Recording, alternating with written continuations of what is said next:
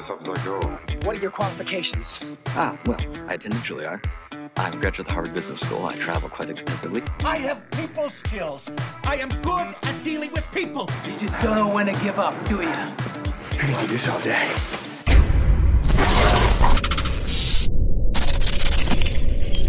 The Matt Sodnicker Podcast.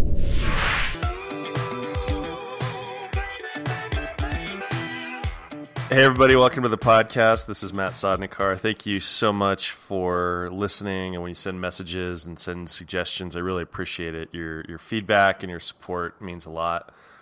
And with me is my friend Anthony DeLeo. He's the founder of Bespoke Velo in Australia. We've been friends for a very, very long time, and I've been waiting to do this conversation with Anthony for a while. And Anthony, good evening, good morning. How are you doing, buddy?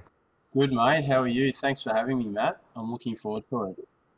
I was trying to figure out how long we've known each other. It's been 6-7 years. I was trying to go back through Instagram, and that's how we met, wasn't it? Just through the gram, right?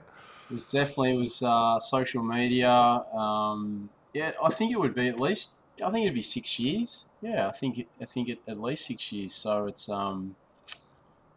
been actually amazing that it's been so long that we've known each other, and you've been an amazing support of myself. So very, very much looking forward to having a good chat to you.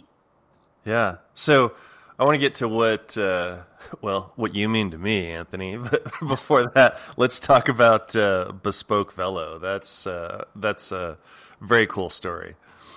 So Bespoke Velo was, as you know, was originally Full Beam Australia, which I started, I think 8 years ago today, 8 years ago roughly, and it was born out of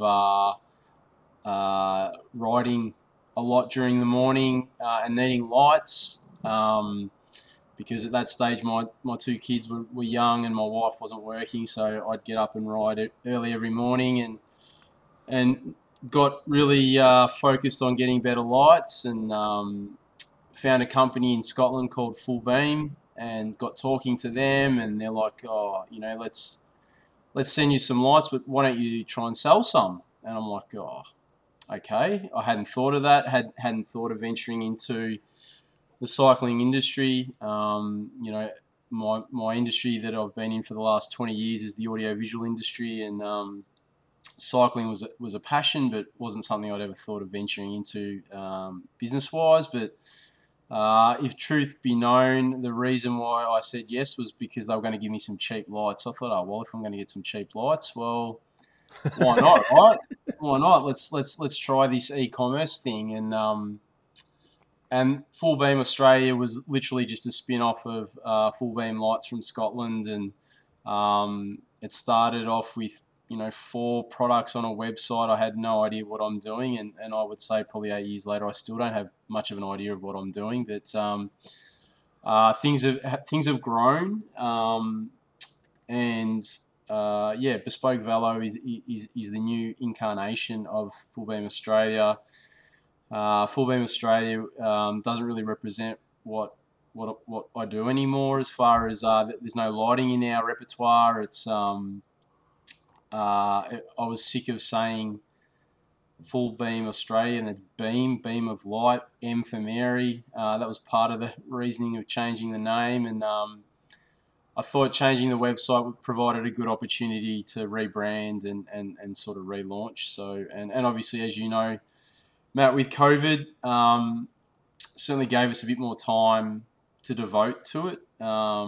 So in some ways, COVID has been a real positive. Obviously, it's been a negative in so many ways for people around the world. And, I live in Melbourne, and as I assume a lot of people around the world know, we were the most locked down city in the world. I think in the last 2 years, my kids missed nearly 18 months of schooling. So yeah, it was a challenging period of time, having kids schooling at home and my wife being a teacher, and working from home, and then myself trying to work a couple of jobs and being in sales. As you know, Matt, you're always talking, and I was constantly getting told to move and go away because they were constantly in video Zoom calls and Zoom meetings. So I ended up setting up office in the garage, which has been the best thing I've ever done because it's my own little domain. So I don't get hassled too much. But yeah, so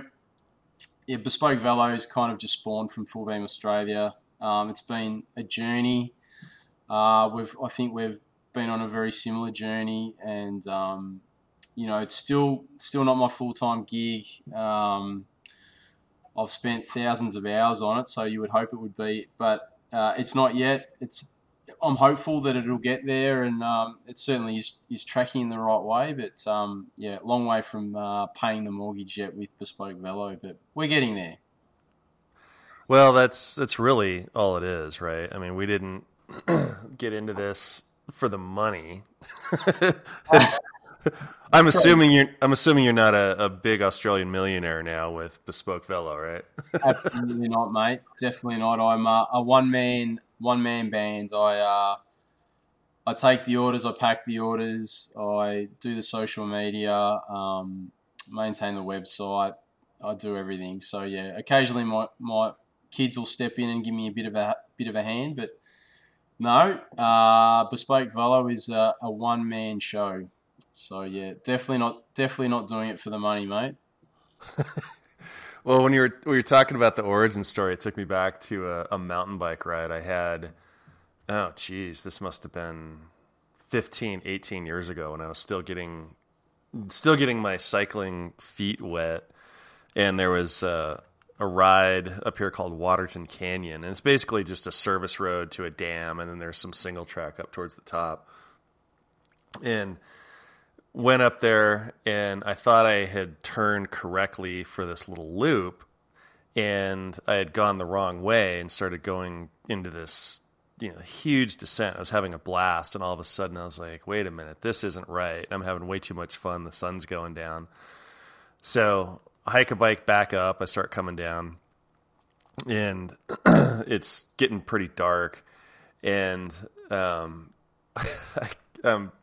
kind of walking the curves where I can't see the moon is, luckily it was a full moon. So I come across these campers and was literally like, 5 miles from the trailhead. And this guy, he asked me a question. So I'll set this up. So say the word light in Australian for me. Light.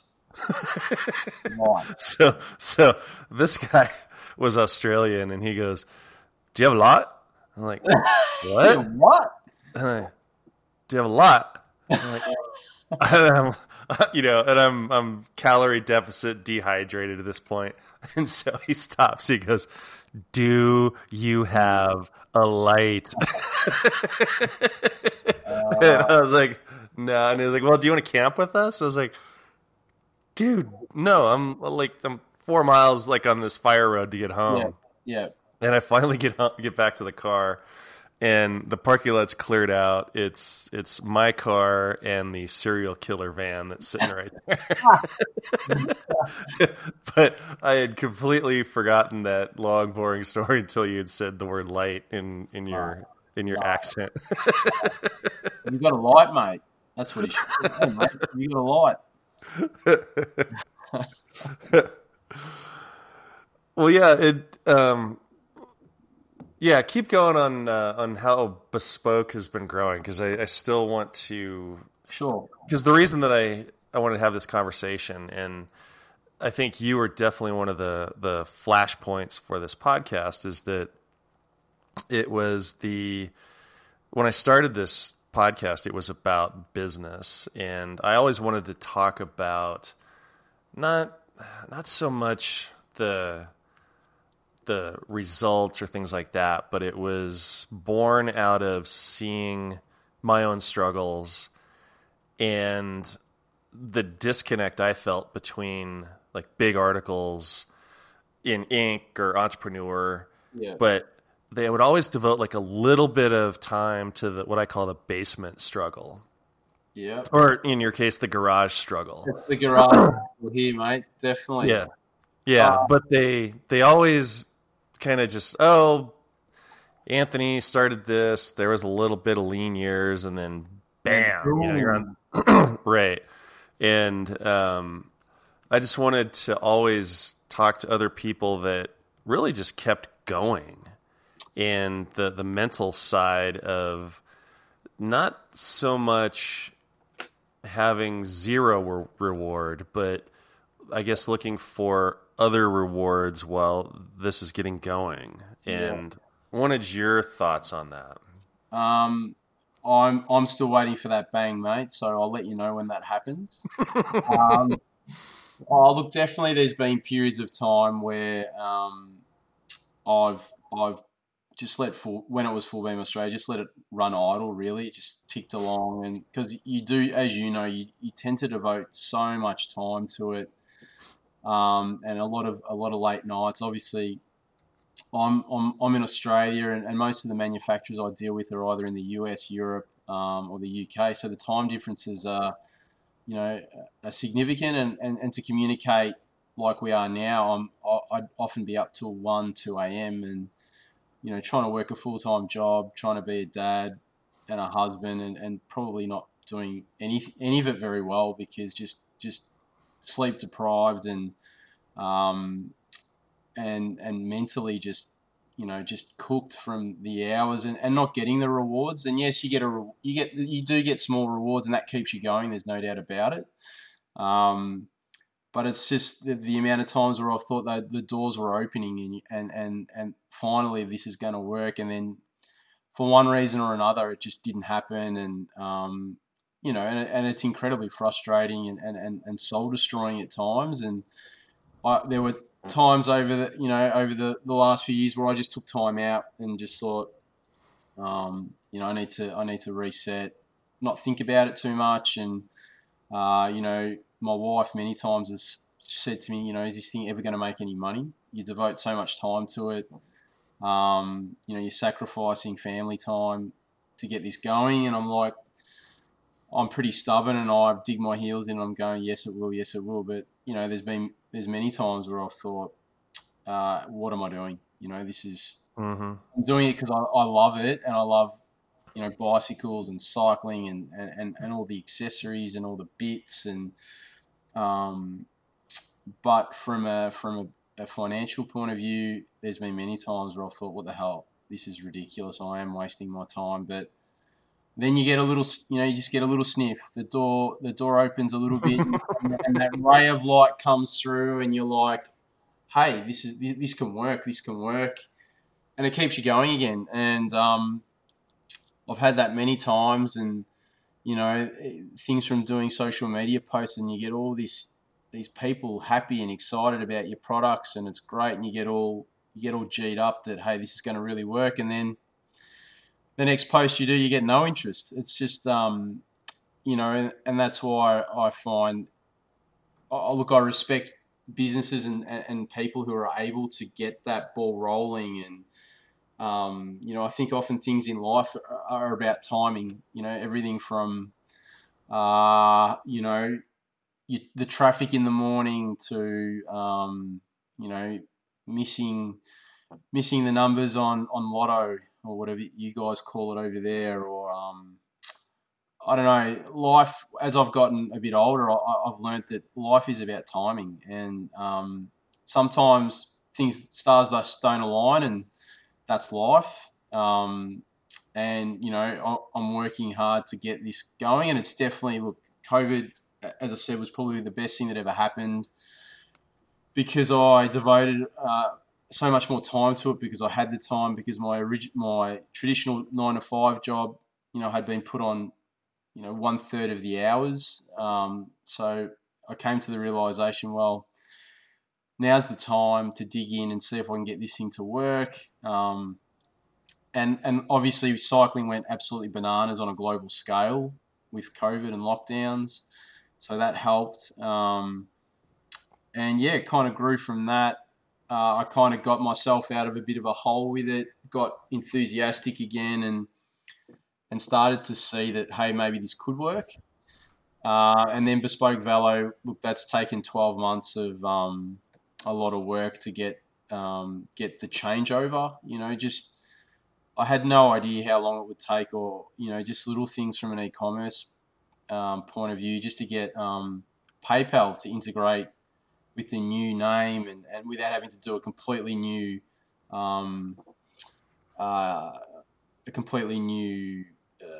PayPal account. That took. I think I spent 4 hours on a phone one day trying to get that to work. It was just all those things that just take so long that you don't realise, and obviously trying to come up with a name, a logo, and as you know, mate, trying to get a website domain that's available, a business name that you can register that's available, and social media handle that all link. That took me weeks, probably months, and Bespoke Velo. Look, Bespoke sums up probably what the business is about now. It's about the artisan manufacturers and handmade stuff, like what you do, mate. It's made with love and passion, and there's a soul behind it. It's not mass produced on a in an Asian factory.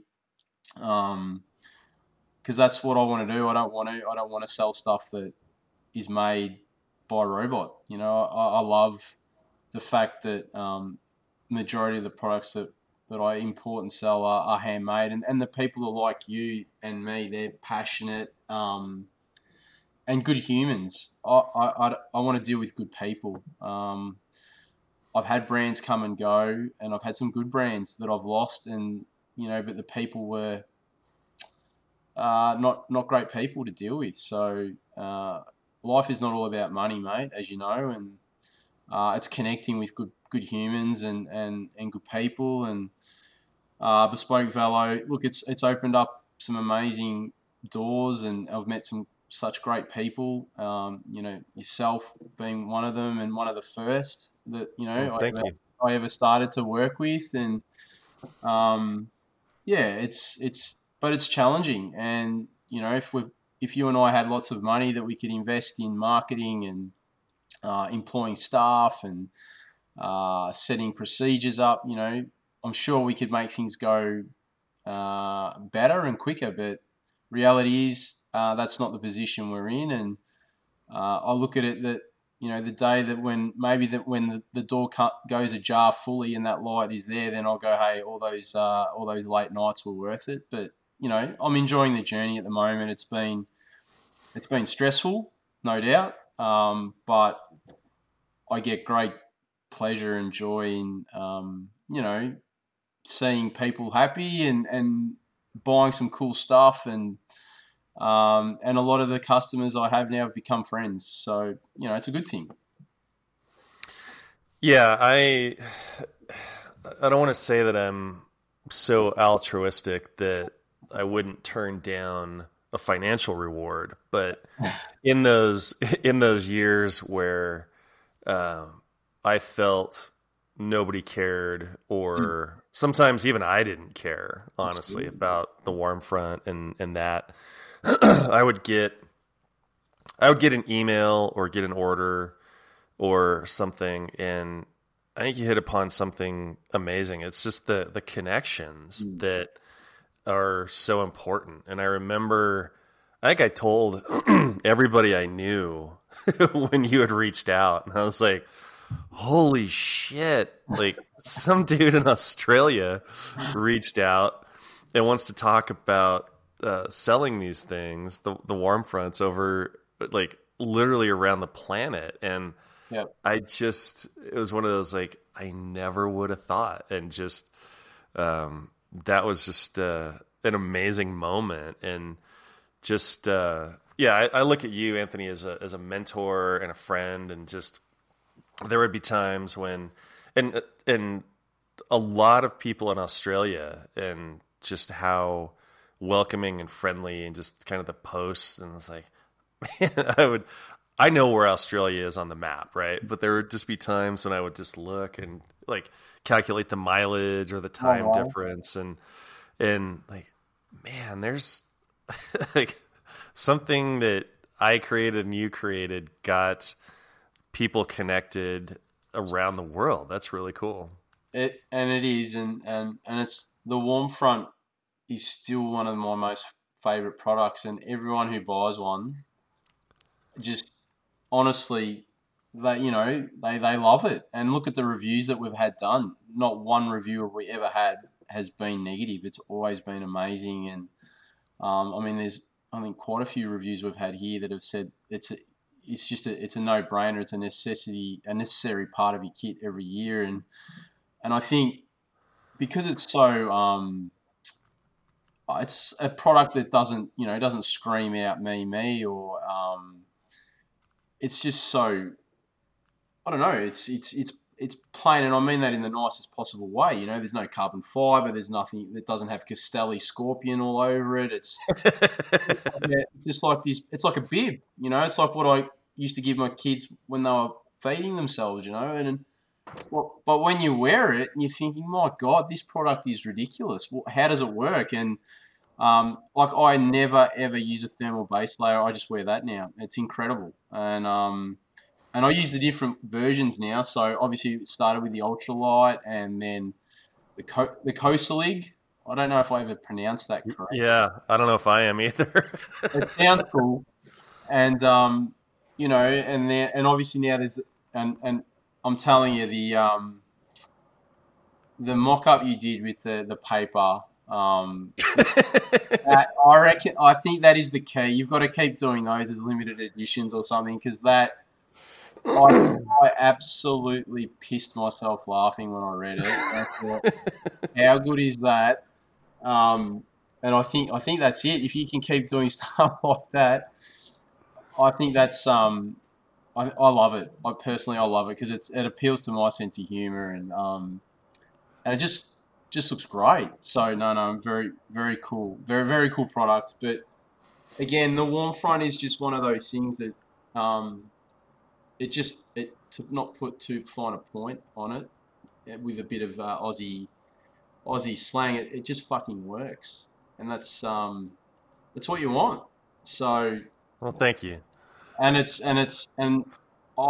thank you. Very humbling for you to call me to say that I'm a mentor. Well, I see you as a mentor to me, and I mean that genuinely, because I've watched your website transform over the years, and always been I just really admired it and admired your work and how you've connected with so many people, and again, from all over the world. You've had ambassadors, and I think it's amazing. You're in Colorado, and you're talking to people around the world, and getting things done, and it's just awesome. And I love that the Made in Colorado thing is really special. And obviously I don't know the intricacies of the US and the states and everything else, but I love the fact that you don't say just made in the USA, but made in Colorado. I think that's cool. And that's something that I want to apply to a product that we were speaking to last night about, the new product that I'm building locally. So I want to put made in Melbourne, not just made in Australia. So yeah, I think it's very cool. Well, thank you for saying that. And I think it was Pete Holmes. He's a comedian. He had a meditation teacher that taught him that when somebody pays you a compliment, he's like, just count to 5 and just process it, and just I don't want to have a lot of dead air here, but your words are not lost on me, and I appreciate that so much. And sort of the warm front being born out of a darker period in my life when I didn't really have any belief in myself, to be like recording a podcast and having to say, I've got an Australian distributor. It's amazing. And I wanted to tell the story about that moon landing print, because so I'm a huge fan of The Onion, and they had this fake look back on the moon landing, and the headline, and I'll post a picture of this. the headline was "Holy fucking shit, man walks on the moon." Oh, I love And it. so, and the side story on this is when I worked for a clothing company years ago. My friend Sam up in Fort Collins, I was sending him a screenshot of his jersey, his kit design, and I think that was the very first time I'd seen that Onion headline. So I just did a whole screen grab, and down at the bottom was like the Onion headline behind it. So, but like that never left me. And so, like one of the, always looking to advance the product. And so finding someone that could do the digital sublimation has been a continual challenge. And I finally found somebody in I think they're in Portland, and she's amazing. Like, and I actually sent her this email, and I said, "Hey, I wanted to find out if you'd print this." And I said, "Hey, before you open this picture, there's profanity in it. There's not vulgarity. There's not porno." But I was like, and I go, "Hey, if you don't want to print this, that's fine." She's like, "I don't care." And then same thing with Linda, who makes these in Colorado. I said, "Hey, you're gonna be sewing these things that say 'Holy fucking shit' on them." And then I did this, clearly a fake Photoshop post of Neil Armstrong on the moon, and Fantastic. I think you should bring at least one out a year, every year. okay. So good. But it's interesting to hear about. You're talking about how Warmfront was at a period in your life when things weren't great, and it's amazing how little things along the way can just help you believe in yourself again. And I've had quite a few periods over the last few years that have been tough, and it's definitely you lose confidence in what you do, and hope sometimes, and again sometimes you just got to reset. And there's many times where I've just literally just thought, this is just all too hard and it's not working, and I can't get this thing to work, and and that's kind of cycling. Cycling's helped me over the years with my some mental health battles, and so it is a connection, definitely. It's one place. I'm not sure how you feel, but when I'm riding, I don't think about anything else. I just ride, and the worries of the world get left behind, and all that shit that you stress about. And it's one of the beauties that I discovered, and I discovered cycling really late in life. So Yeah, so did I. So it's been a godsend in some ways, and it's also caused me a few injuries as well. I've had plastic surgery, and I did look like Brad Pitt prior to the plastic surgery, so don't anymore. I've been hit by a car. I've had quite a few injuries. Yet I played a lot of sport when I was a young teenager and early adult, and AFL football, which is pretty rough, and never had that many injuries. But start cycling, and I've had more than I ever did playing sport when I was younger. So it's had its challenges, but never stops you wanting to get back on, and just getting out into the environment. Obviously, just getting away from the rat race, and I don't know. I enjoy riding with friends, but I also enjoy riding by myself and collecting my thoughts. And as I said, it's been one of those things in the last 8-9 years that's certainly helped me over the years. And again, I think back to that too, where there's been times where the only two things that made me happy were my kids and riding a bike. Yeah. And when I discovered cycling late too. I think I bought my very first, actually my second road bike, which is my real new fit to me road bike, was I think 2001. Yeah. And that was in my 30s, I think. Yeah. But finding out late that I also had ADD, there were times when riding a bike was the only time that I got a sense of what focus actually felt like. Right. Yeah. That's interesting. So when were you diagnosed with ADD? It would have been 33, 34, something like that. I could probably get a finer point on the timeline, but it was about the same time my son was, when he was, like 5 or 6, and it was an amazing gift because it bonded us, because I was able to talk to him and say, we have the same brain. Like, I know what you're thinking. I know how you're feeling, and not as a parent and sort of just that false or that that projecting, but just like, yeah, are you feeling like this? Are you thinking like this? Like, yeah. So it really bonded us, and so it was a gift to learn that. Yeah, that's amazing. The fact that, and you've got that in common with your son, and like you said, it's been a bond. It created a bond that will never be broken. So that's special. Yeah. None of us. I'm far from perfect. I can tell you, far from perfect. So it's there's no such thing as perfection. There's no such thing as normal, I don't think. There's no such thing as a perfect family, that I've learned as I've gotten older. Every family is dysfunctional in some way.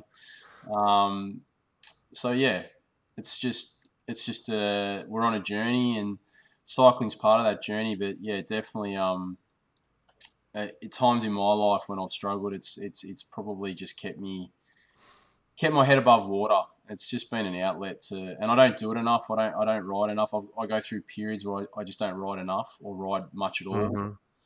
And then I rediscover that fire again, and just like, why haven't I been doing this? Because my wife constantly tells me I'm a miserable prick when I don't ride. So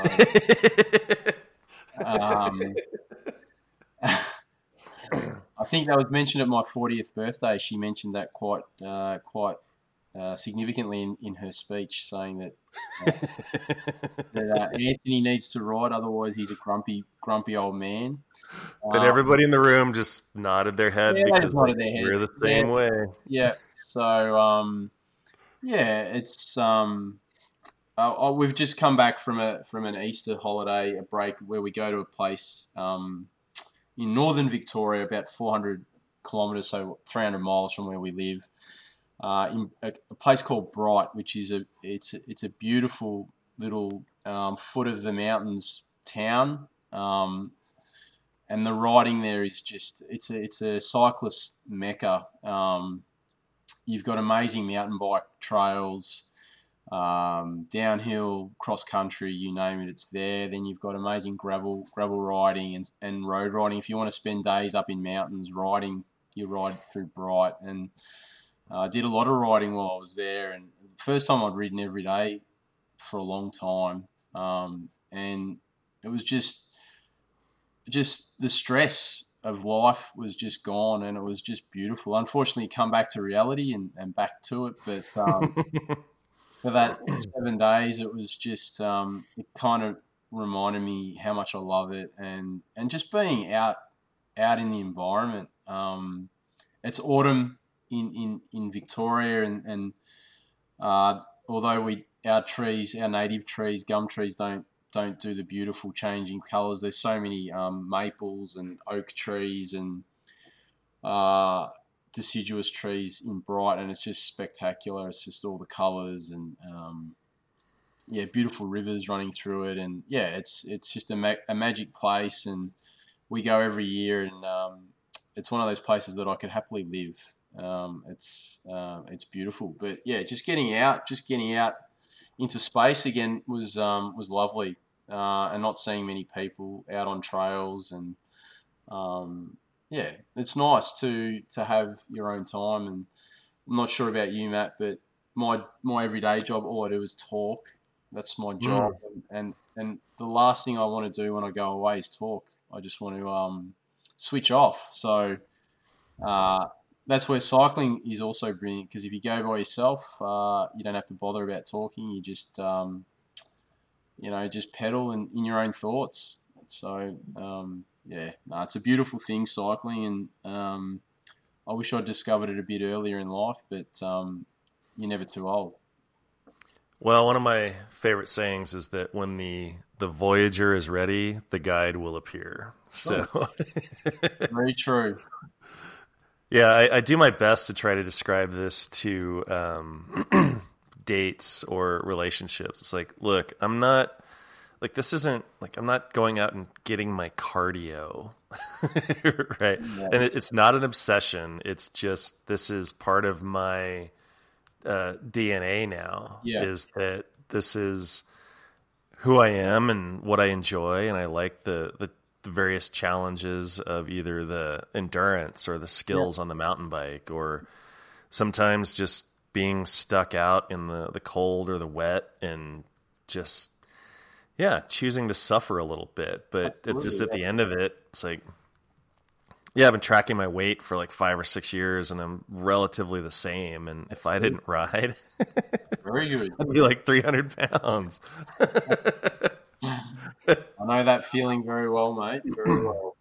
And it is a magnificent sport, and it's one of those things. I personally, I don't follow a lot of cycling. I watch the tours and things like that, but I'm not. Yeah, I'm not a fanboy either. I'm not a fan. I've got friends who will know every rider, whereas I couldn't care. I honestly don't care. I'm like, whatever. It's one of those things where I prefer to ride than watch it. And it's like cars. I've always loved cars. I've always liked cars that are fast. I've always enjoyed that, but I've never been into car racing. I've never really, F1 doesn't interest me one bit. Even though I've been, I've gone to the Grand Prix in Melbourne a few times, but doesn't really do much for me. And but I love cars. I absolutely love them. I've worked on them my life and love them. But cycling's the same. I'd rather do it than watch it. I just don't.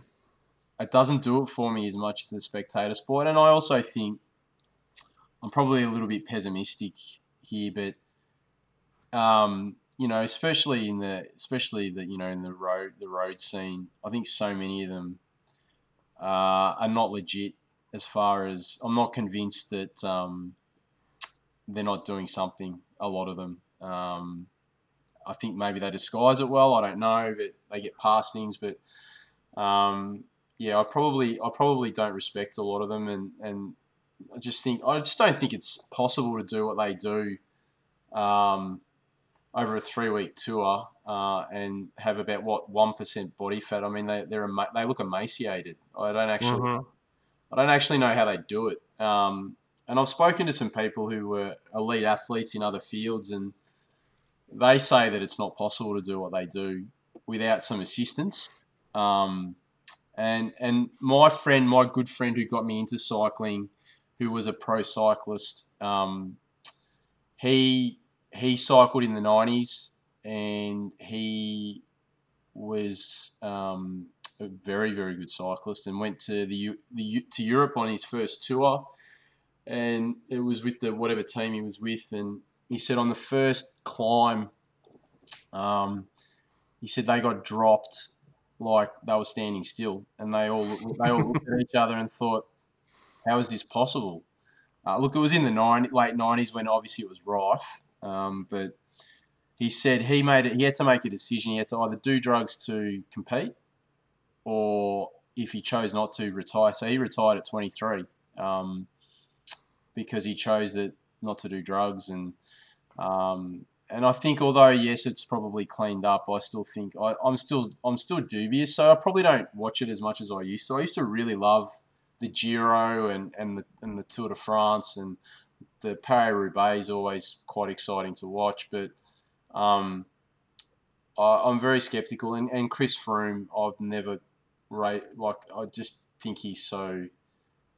I think there's something going on there. I just think I can't remember when it was. It might have been 2014 or 15, and I used to watch the tour every night. Like here, it would start at 10 p.m. Melbourne or our time, and you'd be watching it till 2 a.m. I'd watch it every night, and then there was this one. It was when Quintana had finished second the year before, and he was touted to win. And let's be honest, he was an amazing climber. And I think it was Mount Ventoux, and Chris Froome rode past him in like the big chain ring, like he was standing still. And I'm thinking, surely that is not possible. And I remember it was quite controversial. There were ex-cyclists saying that's not possible, that climb, it's not possible to do what he's done. And ever since then, I've probably switched off because I thought, there's something not right here. It's not possible. And I don't think it's as, in the mountain bike scene, I'm not au fait with it, but I don't know if it's prevalent there. But certainly with the road scene, I'm not a fan. And also, I think a lot of the riders they're like Formula One drivers. They're just not pretty boring people. They're actually boring. Yeah. Pretty bland. So yeah, I don't look. I certainly, I follow Caleb Ewan a little bit because he's an Aussie and he's a sprinter, and I'll never be a climber, and I'll certainly never be small enough or light enough. So yeah, I follow him a little bit, but again, very loosely. I'm not really into it, but love actually riding. But yeah. So that's kind of where I'm at with watching it, and obviously you sound like you're the same, mate. You're not a massive fan of watching it either. Yeah, I'd rather do than consume. And that story about that, I've gotten into frisbee golf the past year, and we were out playing and picked up this rando. Me and my buddy were playing, and this guy jumped in with us, and we're going along and just playing, and this guy is like, "Oh wow, that guy looks like so and so," and I'm like, "Who's that?" He's like, "Oh, that's like a pro frisbee guy. He's like super well known." Yeah. And I'm like, "Dude," I had to set the expectation. I go, "I haven't looked at one like frisbee dude like so any of the trivia." Like, you could just spare me. Well, that's me with cycling, mate, because my mates reel off all this stuff, and I just pretend I know and say, oh, yeah, yep. I just smile and say yes. But I've got no idea what they're talking about or who they're talking about. I just nod to sound like I know what I'm talking about, but have no idea. And again, the Paris-Roubaix was on the other night, and look, I watched a little bit of it, fell asleep, but yeah, again, I like that one because there's plenty of action with. Oh yeah, carnage. It's like a train wreck. You just got to watch it. It's insane, and what they put their bodies through is crazy. But like I look at the average speeds, and I'm thinking, my God, you're riding 45 kilometers an hour average over cobblestones. It's just on a road bike. It's just insane. But they're freaks. There's no doubt about it. But I'm not convinced that they're all unassisted. But who knows? Maybe I'm just getting old and pessimistic. But yeah, I'm not convinced.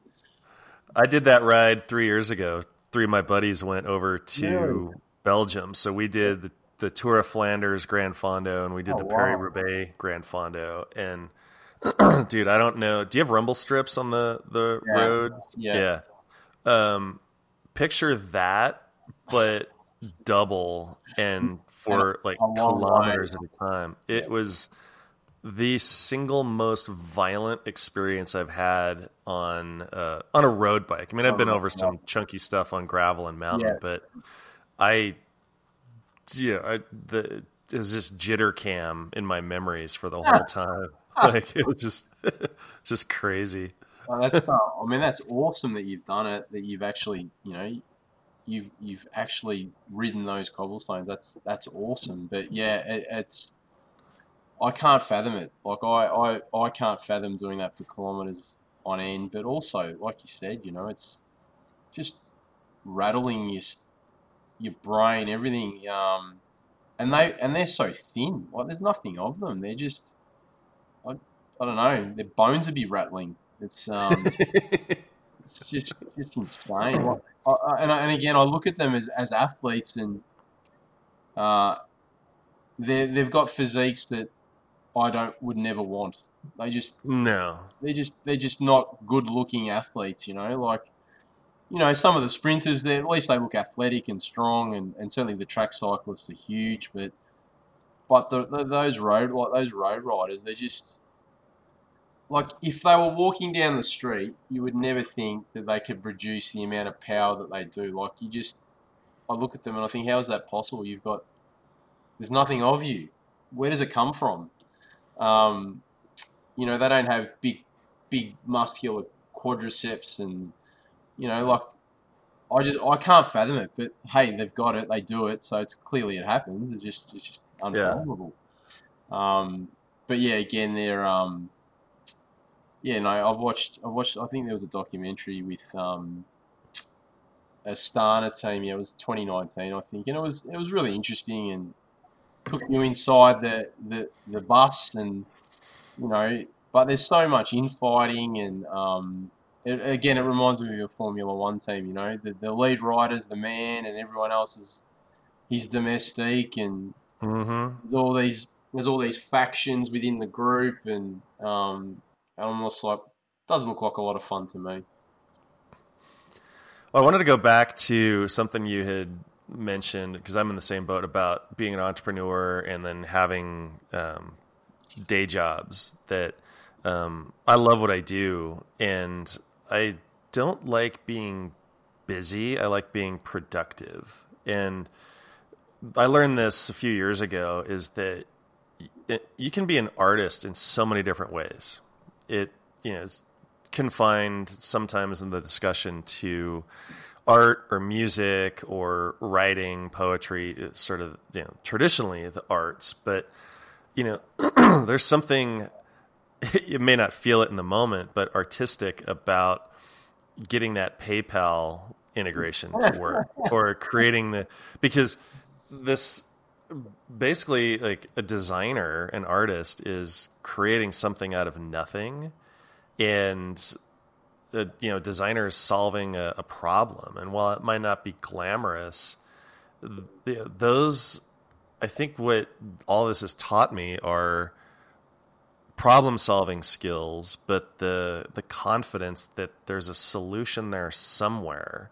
Yeah. And then it just feeds off each other. And so, you and I could catch up on Game of Thrones or anything like that, but I'd much rather create these little challenges and roadblocks and overcome them, because I think it feathers and spider webs into every facet of your life. Yeah, absolutely. No, I've never certainly thought of myself as an artist. I have no talent in the arts. Frustrated rock and roll star, mate. I'd love to be able to have some musical talent. I love music. About as good as I get is singing in the shower, but I guess when you put it that way, yeah, you're right. When you create something, it doesn't have to be like in the traditional form of art. And obviously the warm front, and you've created something, and that you've manufactured something. That's something that I'm learning and trying to do with a new product, and that is a journey. I've learned that, my God, that is it's really a lot of work to get things that you would think are so simple together.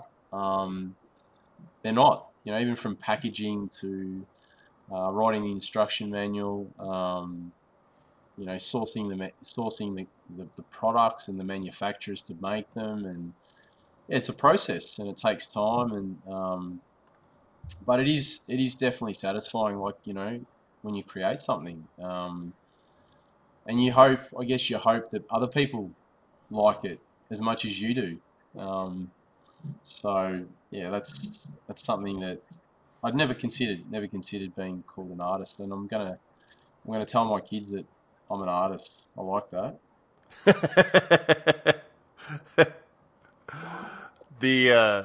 The last story I want to tell, and this was also a watershed, just amazing moment that was related to you and Full Beam at the time. Do you remember Sonia O'Sullivan? Yes, I do. Yeah, so Sonia O'Sullivan, I'm just reading from her Wikipedia page. She's an Irish track star, and she took silver in the 2000 Olympic Games. And yeah, if you remember the details, I'd like you to tell it, because it was just one of those amazing moments of just this company, but also just, my journey as well.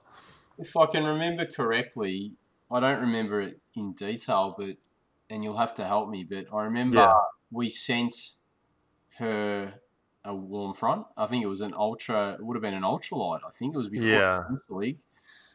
And she absolutely loved it. And I remember seeing her, some of the, she wrote and explained what she thought of it. And it was amazing, because again, you've created something like, and it's gone to an an Olympian, a silver medalist, which is just phenomenal. But I think you've had that. You've had a few of those stories, mate. You've done very well with that.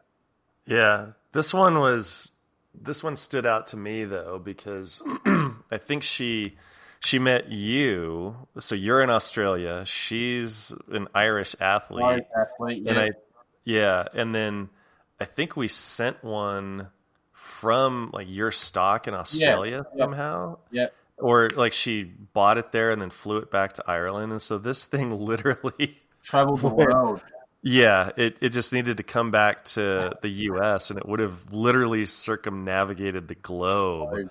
Yeah. And then the fact that, here's somebody that, knows the top of her game to be an Olympian, and just, those connections, those are priceless, right? That wouldn't ever be connected or reflected on a P&L sheet or a checking account. But like those things are just, I still, and that was the beauty of this podcast, right? Is remembering that story and remembering the belief you had in me and our connection and our relationship. And it's just that right then and there, like that was just, there's moments just make it like that was worth it.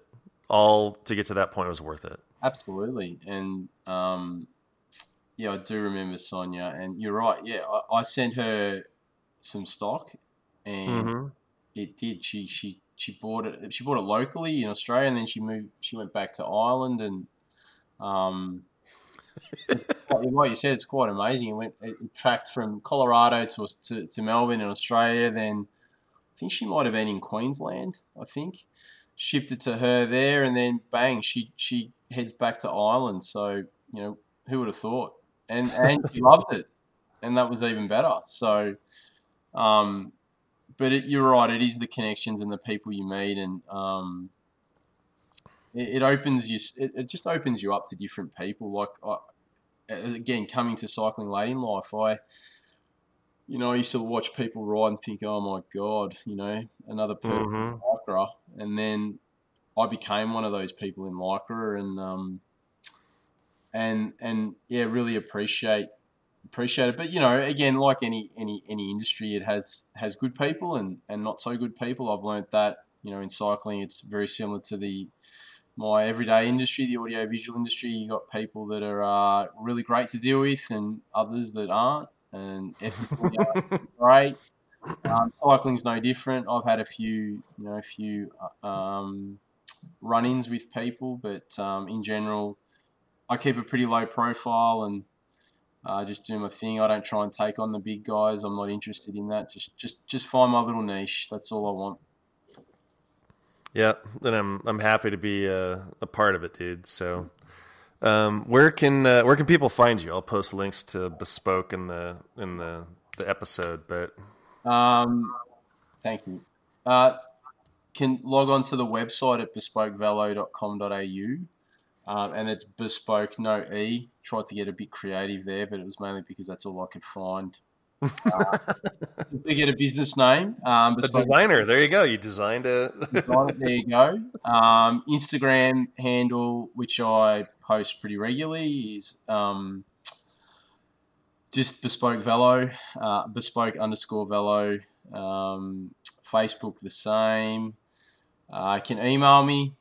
Feel free to email me at anthony@bespokevelo.com.au. I've stepped up in the real world and no longer just have a Gmail email address. I have a proper email address now. So pro. So pro, man. So pro. But yeah, and one of my favorite Instagram followers is one of your friends who's an Aussie. He knows you. I've got to find his handle because I love his posts, and he's a comedian, and he's great with music. Whenever I play music, he knows who it is, the artist, title, everything, album. It is Encino Velo Cycling Club. Oh yeah, Stefan. He's a funny man. He's a funny man. So I'll send him a note. He's a great Instagram follower of Bespoke Velo. He comments regularly and always provides me some entertainment. So I do. I think he's Australian. He is. He's got on his Instagram profile. We teach cycling and sarcasm, not necessarily in that order, and we love dogs. Dogs rule, and then he has the Aussie flag and the US flag. So yeah, he's an Aussie of some description. He's a character, man. I've known him for a long time. I'll reach out. Does he live locally to you, or no, in another state, or? Encino is actually in California. Encino Velo, yeah. Encino, of course, yeah. Yeah, so I met him through the bike industry, but just yeah. Funny man. His character. But he's great on the music, mate. If there was ever a music trivia night, I'd invite him along because he's very good on the music. Oh yeah. It's but yeah, like we talk about connections. There's one of your friends follows Bespoke Velo, and he's awesome. Really good really nice guy and funny. So it's all about connections, and I don't know how many thousands of miles away we are, but the world we live in now, we're kind of close because of things like this. We can talk to each other, and it's nice to actually see you instead of via email. It's actually nice to see some live video and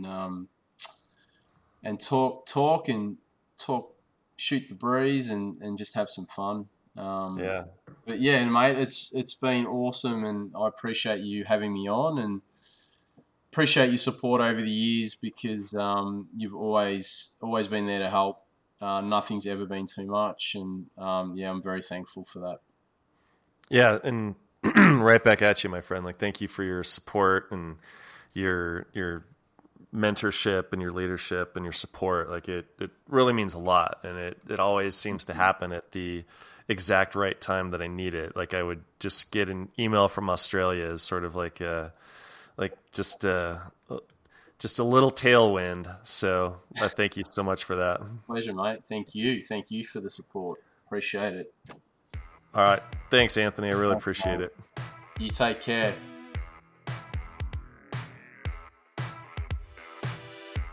Episodes of this podcast are produced and written by me, Matt Sodnikar. The intro was engineered by good friend Cole Weinman, and our original score theme song, Retro Funk, was composed by previous guest and good friend Randy Wiafe. I also have 2 requests. If you like this show, please share it with a friend who you think might like it.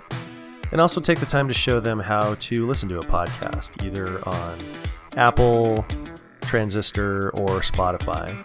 And I know you know somebody out there that would make a fantastic guest. And if you do, please shoot me an email to podcast@thewarmfront.com. Thanks for listening.